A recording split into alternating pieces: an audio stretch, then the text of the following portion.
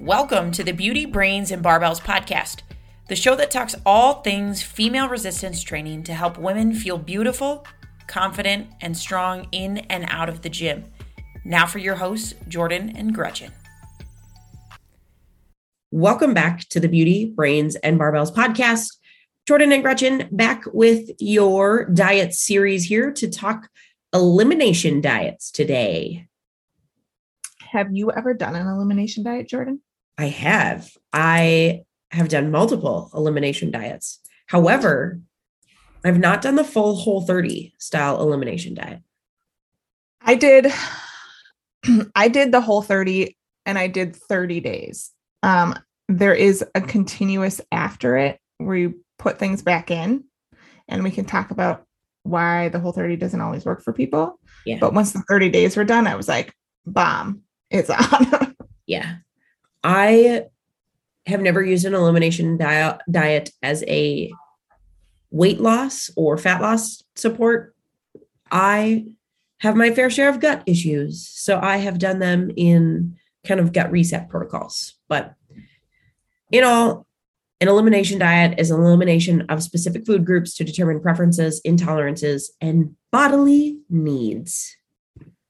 I think it's very important for people to understand that reason for elimination diets, because when the Whole30 came out, ultimately the Whole30 is to see what intolerances your body has and how your gut feels when things are not in it, and to kind of realize what's going on with your body. And then I think the diet industry took it over, and it was lose X amount of pounds in 30 days and you're good to go. Absolutely. I think elimination diets were made for gut health, for energy boosting, for improving how we feel. But people saw such great weight loss results from it that, like you said, the diet industry totally pounced on that opportunity of like, oh, here's a way for us to make money. Let's do it. Absolutely. So when we're talking about this, I just want to be very clear. I am all for elimination diets on figuring out gut resets, figuring out what intolerances your body has. I think they're great for that. And we can jump into the pros, because one of them is to reduce digestive problems. Like you said, you have digestive problems. I have digestive problems. Doing these types of diets has really opened my eyes to see what my body can tolerate. And when I eat certain foods, what happens? Yeah. I mean, I believe the first elimination diet that I tried was eliminating different types of grains. I was having a lot of issues. I noticed when I was eating grains, I would eat a lot of brown rice because, I was a young, naive fool who was told that brown rice was healthier than white rice. And so I cut out, I ate all this brown rice. I ate quinoa, but I always felt bloated. Like my stomach hurt eating them. So then my coach was like, well, just eat white rice. Like, just try it. And I felt great. Like it was almost like days, like very, very close to instant, as fast as you could make it, that I switched and that I felt better, because I just can't digest quinoa or brown rice well. I can tell. Like somebody picked me up Chipotle one time and got me brown rice under the same assumption as me that it's healthier. And I had brown rice and my tummy just hurt after. And for whatever reason, like they're great foods for certain people. They just are not great foods for my body.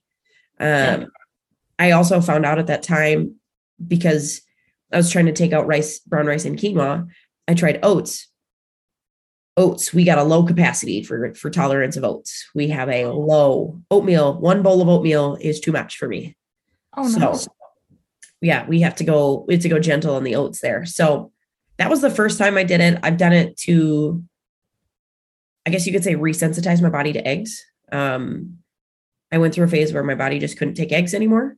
And I know people have gone through phases where like you just can't look at them, like they're not appetizing to you. Like I'm talking like I was physically sick from eating them. I didn't have any problem eating them, digesting them, just didn't have it. And then I also had a similar experience with chicken as well. So periodically, like I will phase them out. I will phase those things out so that I don't get sick of them and don't build a sensitivity to them again.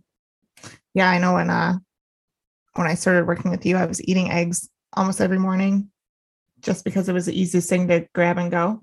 And then I kind of got the same thing where I just, one, they weren't appetizing anymore, but I was getting sick, and you suggested to do like a protein shake or something like that instead. And that really helped. Not saying that I can't eat eggs anymore. I'm back on eating eggs, but there are things you just cycle through. Yeah. One of those other pros, I saw it when I eliminated grains for sure, is an elimination diet can improve your skin condition, hair and nails too, skin, hair and nails. I would get rashes. Like I would have almost like a heat style rash. And those got a lot better as soon as I stopped eating grains for sure.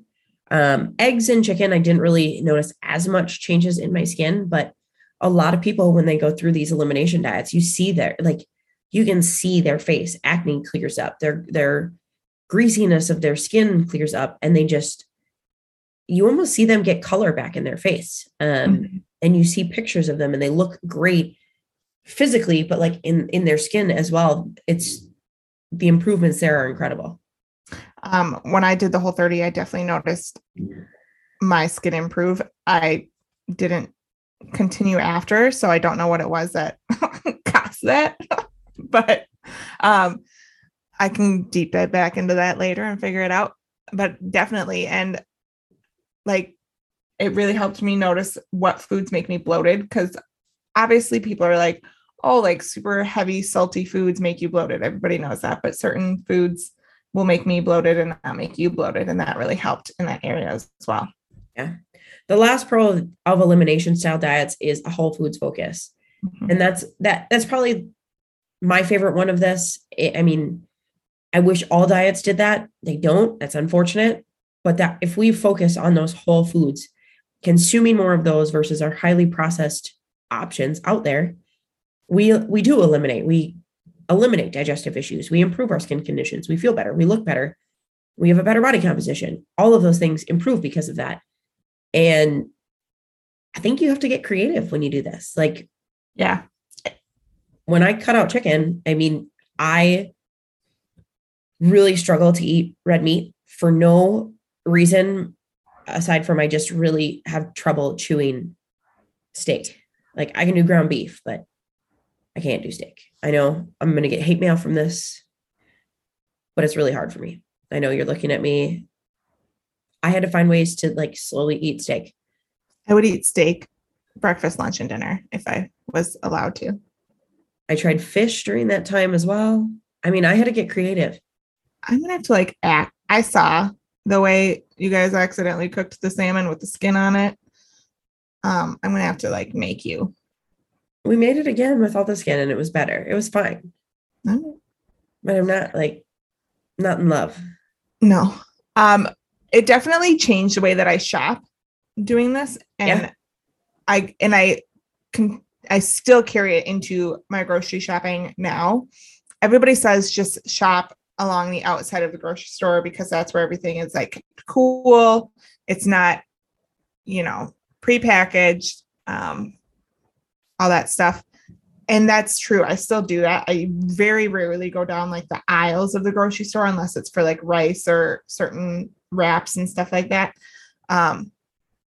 It's a really big time saver too. Let me tell you, when I think about grocery shopping in my mind, I'm like, what's on the outside of the grocery store? And that's kind of what I gravitate towards. Yeah. But that took a lot of time. Yeah. Let's get into some of the cons. I know one, I worked with a woman, this is kind of where this one came up, who had a history of eating disorders. And she came to me saying somebody recommended she try the elimination diet. And she said that the restrictiveness of it really was triggering for her. So she was wondering if there were different ways that we could go about this. Absolutely, we could. But that can be a very big trigger for some people, whether you have a history of eating disorders or not. Sometimes when you're told no, what do you want? And what do you do? That's all you want to do. Exactly. Don't think about cake. Don't think about cake. What are you thinking about? Cake. I don't really like cake, so I'm glad that you chose cake. Because I love that one right now. It depends on the cake. Yeah. Another con is that the time and energy demands that it takes. I will tell you that when my husband and I did Whole30 together, and it was the only time that we would go home every single day for lunch because we worked together. We worked close to home, thank goodness. And I would make lunch. Like I would fully make a dinner or make a lunch because I hated reheated food. So I didn't meal prep.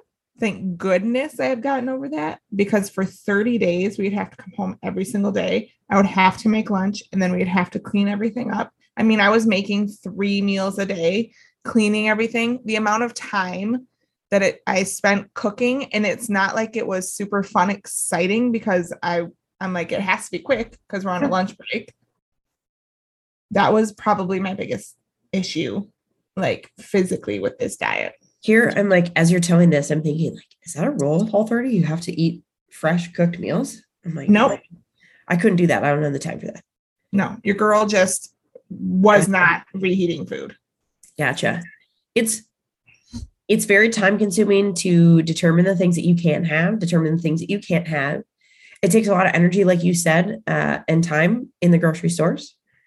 And to really, I mean, to look at food labels, to have, I mean, you have to spend energy saying no to certain things that you're accustomed to eating. Going out becomes a challenge. There's a lot of time and energy demands that go into the Whole30. Yeah, I was very lucky. My sister-in-law had done it like a year before us. And she had this, I think I still have the Excel of the breakdown of the foods that you could and could not have. And she dove into it. She did the whole thing, even like bringing foods back in. She was super into it, super serious about it. So thank God she gave me that spreadsheet. I based my grocery shopping off of this list. I was like, I don't have time to like look at labels. I mean, I did have to look at labels for some stuff, but it was too much. I think this does go right into one of our other cons, is that it's not a long-term thing. I think you've addressed that quite a few times. I've addressed it a few times. It's not something that you stick with long-term, unless, like, this is the asterisk to this. If you find that something is not tolerable to you, you have an allergy, you have a sensitivity, then yeah, you might eliminate that. That is the point of the diet. That is the point of the diet. But you don't just continue to keep eliminating foods throughout time, because eventually you're going to have nothing left. And you'll have deficiencies in the foods that you're supposed to eat. Correct. And that is one thing that concerns me about elimination diets and how long they are, is if you do it for too long, well, then you're going to be missing out on things, and that's not good for your health either. Right. I think if you are looking to start an elimination diet, go into it knowing that I think 30 days is a great time span. I really do. Absolutely. But go into it knowing that the purpose of an elimination diet is to determine your sensitivities and what works for your body, and then slowly add things back in. Don't do what I did and just go ham the next day. That's not the point of it. The point of an elimination diet is not to lose weight super quickly. I mean, you will lose weight, let's be honest, but that's not the point of it. It is to determine the foods that work for your body. And do it as you need to. Like, yeah. Whole30 is just an example. You don't need to eliminate everything at once. You can gradually eliminate things, determine how you feel, and go from there. If you think brown rice is causing you problems, take brown rice out for 30 days. Thanks for tuning in to this episode of the Beauty, Brains, and Barbells podcast. If you liked what you heard today, go ahead and give us a like, a share on Instagram.